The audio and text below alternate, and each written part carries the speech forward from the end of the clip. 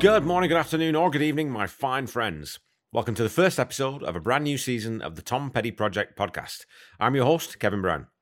This is the podcast that digs into the entire Tom Petty catalogue, song by song, album by album, and includes conversations with musicians, fans, and people connected with Tom along the way.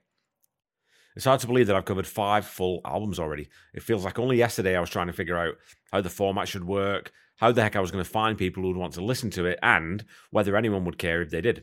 So I did just want to give a quick shout out, or definitely a big shout out, to a few people who've been incredibly supportive of the show and what I'm trying to do. First off, the wonderful Pete Nestor, who connected with me really early on, and I think maybe even before I'd actually released an episode, on the Tom Petty Nation Facebook group. Pete also hosts a fantastic podcast of his own called Honest and Unmerciful, a record review podcast. It's a never miss show for me, so I really hope you check that out. Another massive thanks to Gwen Jones, who created the Tom Petty Fans Forever Facebook group and runs one of the friendliest corners of the internet that you'll ever find. Gwen also features prominently in this episode, and I think you'll enjoy the reason why. Thanks also to Dallas Helliker for reaching out to me within the first 4 or 5 episodes, I think, to ask about being my first guest on the show. He's a class act and was a brilliant first guest. A huge thanks to John Scott and Paul Zolo, whose books really helped to reveal who Tom was as a musician as well as a human being. To the mercurial and infinitely talented duo of Jake Thistle and Jeff Slate for not only joining me as guests, but also for flying the flag by playing Tom's music live wherever and whenever they can. Thanks also to listeners Bob Reedy, the Springsteen diehard, historian and educator Mary Beth Donnelly, the supremely wonderful Janet Lovell, whose passion for Tom's music spans the decades, and to Paul Roberts for being there basically from the beginning and introducing me to Dog on the Run, which I'd never heard before. Thanks also to Pam McMonigal, Cheryl Blackier, Carol Rosenberg Shapiro, and fittingly for this episode, at Umrami, whose Twitter name is Born a Rebel.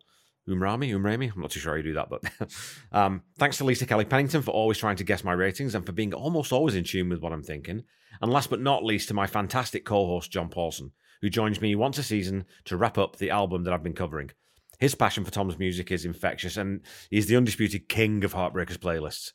I probably missed a bunch of people I really ought to thank, so I'll go back onto the interwebs later and make sure I shout out any of the rest of you that I missed in the episodes to follow. So anyway, I just wanted to say a few thanks because this project has been one of the most incredibly positive things in my life over the last 12 months, and it's mainly due in large part to the relationships that I've forged over the love of Tom's music. All right. Today's episode kicks off the Schizophrenic Southern Accents album as we listen to the epic opener, Rebels. If you're new to the podcast, I don't actually play the song in the episode itself out of respect for Tom's estate and because copyright is a legal minefield to tread through. I've left a link though in the episode notes so you can go back and listen to the track before we start, and once you've refreshed your memory, we can get started.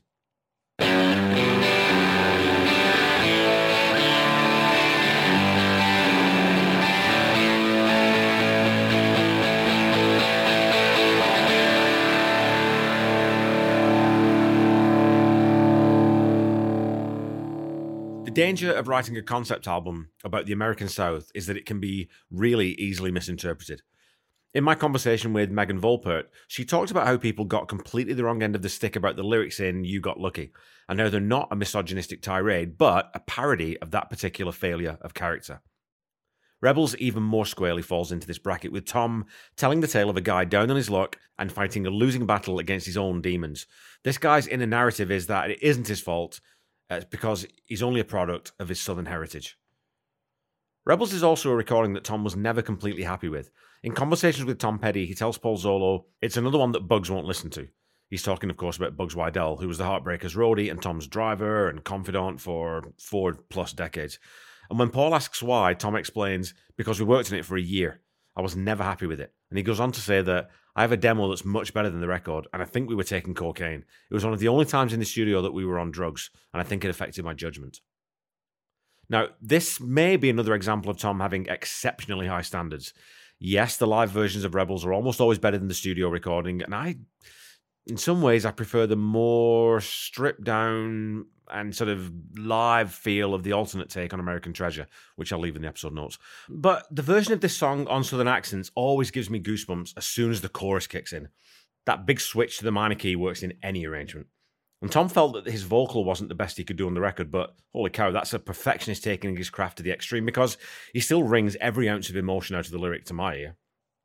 The other thing, of course, that we have to talk about when we talk about this song is Tom almost ending his career as a guitarist in a fit of rage. As has been recounted several times, Tom was recording the album initially at his house and there was a big party scene developing and he couldn't get the songs to where they needed to be, so he calls Jimmy Iovine back in to help. The first thing that Jimmy did was to haul Tom out of the house and into Village Recorder to try and finish these songs up.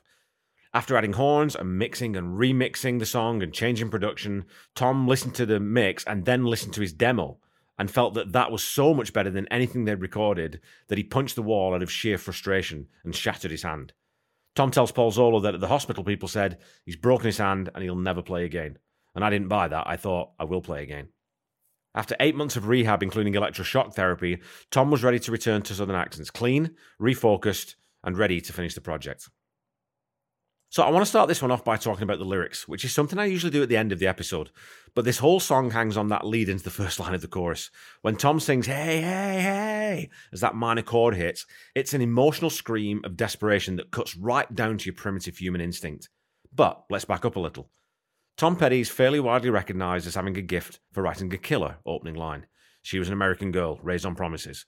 Some days are diamonds, some days are rocks. Let me run with you tonight, I'll take you on a moonlight ride. And on, and on, and on. But those two opening lines of Rebels, for me, are possibly the strongest he ever wrote. They set up the entire premise of the mini-play that is about to unfold in front of us. The first verse really gives us a portrait of a despondent, broken man who has trouble connecting with the world around him. He's a slightly pathetic figure who's pleading with his partner and assuring her that she'll feel differently in the light of a new sun. But there's also a vulnerability there and something that makes you feel at least a little empathy for him. Maybe a little rough around the edges or inside a little hollow. I think a lot of people feel that quite a lot of the time. So that's someone struggling with identity and self-belief. But the chorus then shows that he also has a cowardly inability or unwillingness to face up to his own failings, and he blames his upbringing for how he's emotionally built. The second verse is much more specifically narrative. His partner bails him out, and Tom says that he wrote this sort of with someone being in jail in mind and his wife coming and bailing him out. But then they have an argument and she kicks him out of the vehicle. So that line, then she screamed in the car, left me out in the thicket. So this is clearly not an isolated incident in this relationship, but it doesn't stop the petulant childishness of the next line. Well, I never would have dreamed that her heart was so wicked. Again, everyone else's fault but mine, always looking for someone else to blame. So, back to the chorus and that DNA that's holding him back. The third verse then really expounds on where this paranoid reluctance to accept responsibility comes from and contains some sensational imagery. Even before my father's father, they called us all rebels. And yet again, that's a brilliant lyrical choice. He could easily have gone with granddaddy or grandfather, but father's father has an almost biblical sense of destiny in its implication. And they called us all rebels. So he's finding solace within this group he feels connected to, us against them. Not our fault, they're against us. As they burned our cornfields and left our cities leveled, which Tom points out is accurate, and again, it's so easily visualized in the mind's eye. And I suspect that it's this verse that is appropriated by the Confederate sympathizers and used out of context of the rest of the song. The last three lines of this verse, though, are sheer poetry of the very highest caliber. I can still feel the eyes of those blue-bellied devils, when I'm walking around at night through the concrete and metal. And all over the world, there are parochial attitudes like this that like to churn up simmering resentment and use it to justify all manner of behaviours. And of course, we have the chorus. Hey, hey, minor key, hey. I was born a major key, rebel. Paul Zolo says to Tom, it has some beautiful lines in it, and Tom highlights 1 foot in the grave, 1 foot on the pedal. Another line that is very economical in saying a hell of a lot. In the grave versus on the pedal. Mired in the past, but trying to move forward. Blaming history, but living in the modern world. It's just fabulous. Well, that's deeper than I think I've dived into any lyrics so far. But I had all these thoughts swirling around in my brain, so I thought I'd pour them out into your ears as food for thought. And I think that reading Megan Volpert's book has really made me more conscious of exploring these lyrics a little more deeply and trying to find those deeper meanings and those little nuggets. So I'm curious how long the episodes are going to be when we get to the songs from Wildflowers, because there's a lot of meaning in those songs, packed with meaning.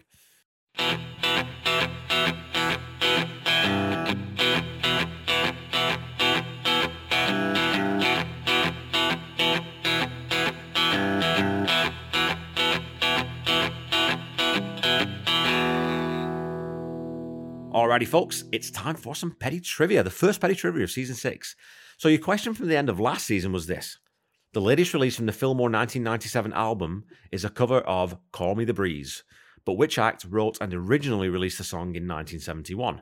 Was it A, Leonard Skinner, B, Chuck Berry, C, J.J. Cale, or D, the Everly Brothers? The Twitter poll yielded 32 votes, and the majority of you correctly identified that it's a J.J. Cale song. Of course, it was popularised by Leonard Skinner, and there's an obvious connection between Tom and Skinner as they played on the same bill numerous times when Tom, Mike, and Benmont were still in Mudcrutch. Mike tells Steve Newton in a 1999 interview that he and the rest of the Mudcrutch boys would share a bill with Skinner, with each band headlining in their respective hometowns of Gainesville and Jacksonville, Florida. Of course, Tom was also a huge fan of J.J. Cale and played with him several times. I'll leave a link to a performance with him in the episode notes. But when the Heartbreakers played this song during their Fillmore residency, Tom specifically name-checked Skinner in the intro to the song, and they played the same basic arrangement but with a blistering piano section from Benmont. So your question for this week is this. 3 of the following states are the only ones in which the Heartbreakers never played a live show. But which is the state in which they did play? Is it A, West Virginia, B, Alaska, C, Utah, or D, Vermont?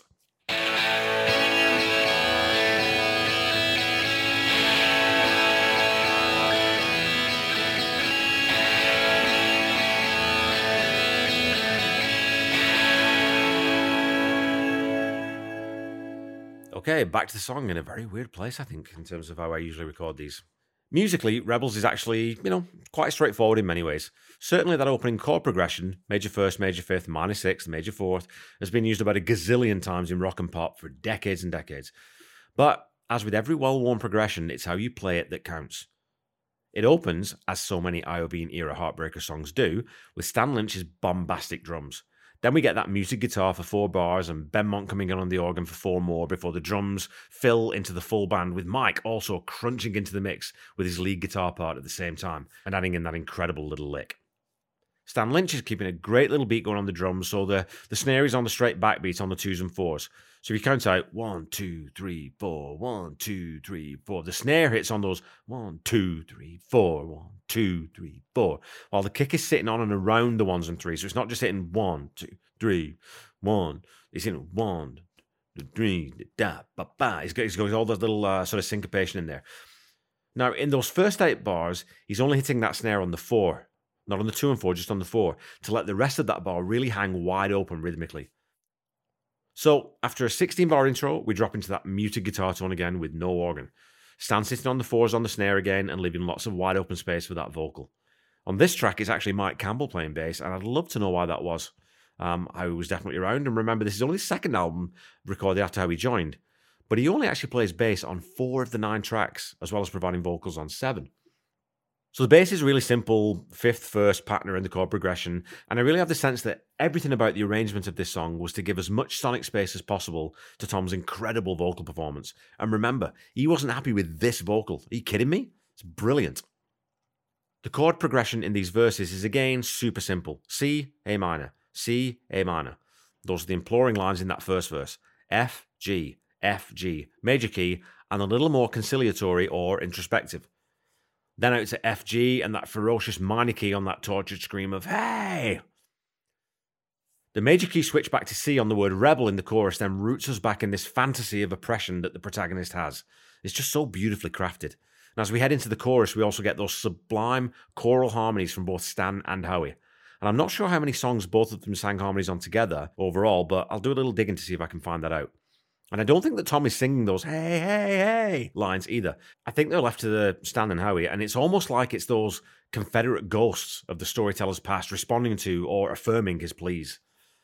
Through that C to A minor section, Benmont's organ adds that sort of chill to the minor keys and fills out that treble space before dropping lower both in volume and octave through the 1 foot in the grave, 1 foot on the pedal section.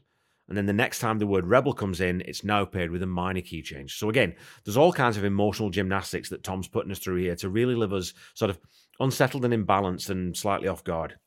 The last I was born a rebel, though, resolves again back to the major key. So it's almost like we're seeing this character ripping himself apart between his present reality and the reasons that he thinks that he finds himself in it. In the second verse, we get a little more organ to fill out the sound a little. It's more of a movie soundtrack now as we're heading into this narrative section where the first verse was almost that sort of internal monologue that needed a lot more space to breathe. The second chorus then plays out much as the first did, with Mike starting to add in more guitar fills and, of course, finding all the right spaces in between notes to do that. I've seriously come to believe that Mike Campbell might be the best guitarist ever in terms of understanding a song and playing exactly what it needs every single time. For over 4 decades now. His ear is unbelievable, and he's never really breaking molds or treading overly new ground, but he's taking every single thing that he's ever heard and using all of it perfectly in service of the song. And this song's a great example of it. Click to 154 and listen to the lead guitar. It sounds super simple, but he takes that fill past the gap and into the line down in Dixie, landing on that root minor note. Heading out of this chorus, we hit the middle 8. Now, this is where I'll differ from my friend Nick Apostolaris, who commented on social media that he loves the horns being mixed much higher on the alternate version. And on this album and the next, we'll likely be talking a bit about horns, and I might be the minority, but I don't think this song needs them. I would actually have preferred a Mike Campbell's guitar solo here. Now, don't get me wrong, I do love a horn section, and I think it suits Springsteen and the E Street Band really, really well, and you get a little bit of that flavor in this song, right? But to me, it's never quite gelled with the Heartbreakers, and it always feels a little more like an afterthought and something added, rather than something that was always intended to be there and something conceived while the song was being written. And actually, I'll post a link to a live version from 2014 when it's stripped right back to its bones, and it actually has more impact for me. So the horns just feel a little bit out of place to me. And again, that's just to me. I know they add a layer of grandeur to the song, but again, I just don't find that it's needed. And this, again, the bridge is also pretty straight, and I'm not sure it really moves the song forward significantly. I mean, compared to something like Wasted Life from Long After Dark, where the middle 8 is fantastic. This one, I don't know, it's just a bit repetitive or repetitious of other sections, and it doesn't really change anything. So, again, it's the only part of the song that I feel a little bit, just a little bit treading water. Now, out into the last verse, it's all about Tom's vocal delivery again. It's been superb throughout, but the anguish, fury, and resentment in how he delivers the pain and accusation that the character feels is pure theatre. Listen to how he sings, "Burned down the cornfields and left our cities levelled." You can almost see the character shaking with anger. And again, we get a super tasty trademark Mike Campbell lick after the word devils, just to accentuate that line. Then we get a killer melodic choice from Tom. In the line, "When I'm walking around at night," listen to the note he chooses for the word night. He's actually singing that around at night in the minor key over top of the major chord. So again, it gives that nostalgic line a whole different feel to the way that phrase is delivered in other verses. And again, I very much doubt that was accidental. We then hit the chorus again, and you'll hear Tom harmonizing himself before we have the intro lick again, leading back into that huge ending, which lasts almost a minute and a half. But Tom has one last little trick up his sleeve before going into the main body of that outro. That progression goes C, G, A minor, F. But at the end of this last repetition, it also goes to G for 2 bars before heading into the hey, hey, hey, which is not done at any other point in the song. So it's just a last little bit of suspense before the cast comes out to sing the refrain to the musical, Waiting for the Curtain.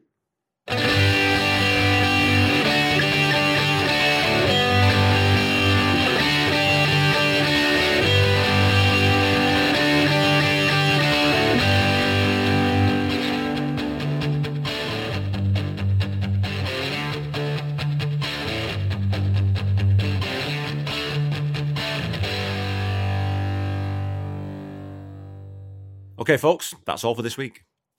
I mentioned in the intro that my friend Gwen Jones has a connection with this song, and it's something that has always made the song more personal for me since she relayed the story to me. Gwen was my second fan chat on the podcast, and I just wanted to include the story as she told it to me here.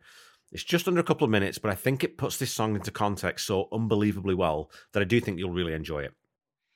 I will tell you a funny little story. My husband drank, sometimes too much.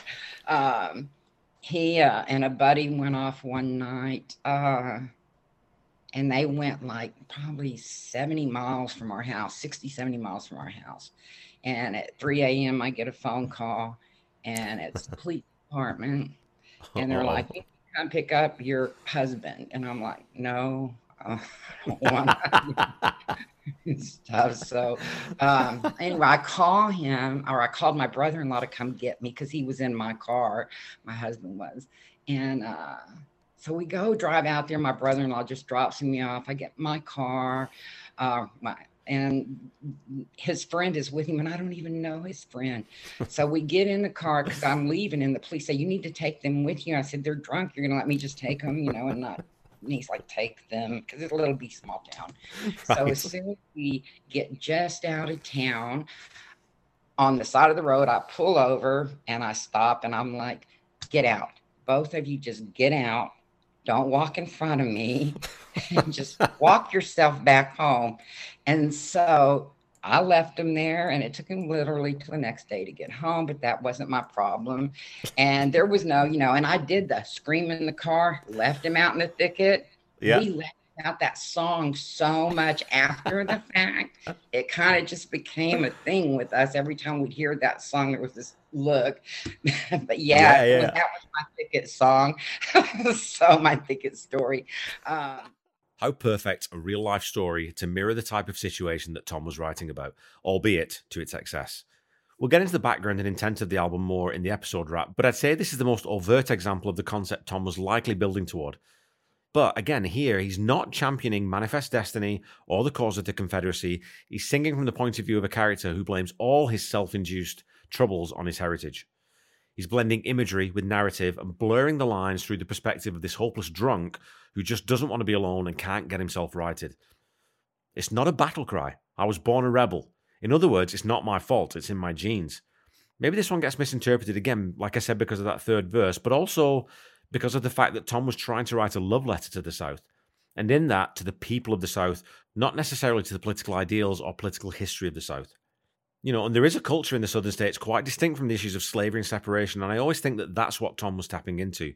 Whether it's food or music or working class identity, there's much more to the southern states than those blue-bellied devils will often admit. For me, Rebels is one of those perfect Tom Petty songs that has all the elements you want to hear from the Heartbreakers. It's got a great big hook, a different middle eight that takes the brand into new sonic territory with the addition of horns, even if I don't love them, and it's got one of Tom's top-tier lyrics. It makes you feel some sympathy for a three-dimensional character who isn't overly likable in his lack of self-awareness or self-centeredness, and yet sort of relatable in his forlorn sense of displacement and lack of identity. I would say that I prefer the intro on the alternate version where the drums are held out from the first 8 bars, and I do agree with Nick, though, that if you're going to use horns, you may as well bring them up in the mix, which the alternate version does do in the bridge. I also think the drums have a more interesting, natural sort of live sound in the alternate version, but, potatoes. So again, I think this is a slam dunk 10 out of 10 as far as I'm concerned. And yes, even though this is one of the few bridges that I find a little bit uninspiring, I think the lyrics and vocal alone would make this track a 10. Add in the brilliant guitar and organ, and I think it's just an iconic Tom Petty song. Please remember that you can continue to support humanitarian efforts in the Ukraine in many different ways, and I would urge you to do so if you have the means. As always, I've added a link to the Red Cross donation page in the episode notes, and I will continue to do that. The Tom Petty Project is a proud member of the Deep Dive Podcast Network. Go check them out on Twitter at DeepDivePodNet. I'm sure you'll find something that you like. They're great people doing excellent work, and we're adding new members all the time. I won't shout out each individual show because this show's already run way over time, so much longer than I usually record. Don't forget to follow me on Facebook and Instagram at the Tom Petty Project and on Twitter at Tom Petty Project, and you can always find me on YouTube. So go follow, like, and subscribe as applicable. And again, you know what? If you like the podcast, tell other people about it. That's always great. Let's get the word out there and we can have more conversations about Tom and Tom's music. The Tom Petty Project is not affiliated with the Tom Petty Estate in any way, and when you're looking for Tom's music, please visit the official YouTube channel first or official streaming platforms like Spotify, Apple Music, and Amazon Prime and all those kinds of places. If you're looking for merchandise, please go to tompetty.com. Don't forget to check out the Tom Petty Nation and Tom Petty Fans Forever groups on Facebook if you're not already a member. They're excellent groups and wonderful fan communities to hang out in. So until we meet again next week, keep listening to and sharing Tom's music. Try to be kind. Try to say I love you to someone at least once a day. Stay safe and healthy, and I'll be back with you next week to talk about the second song from Southern Accents, It Ain't Nothing to Me. Bye-bye.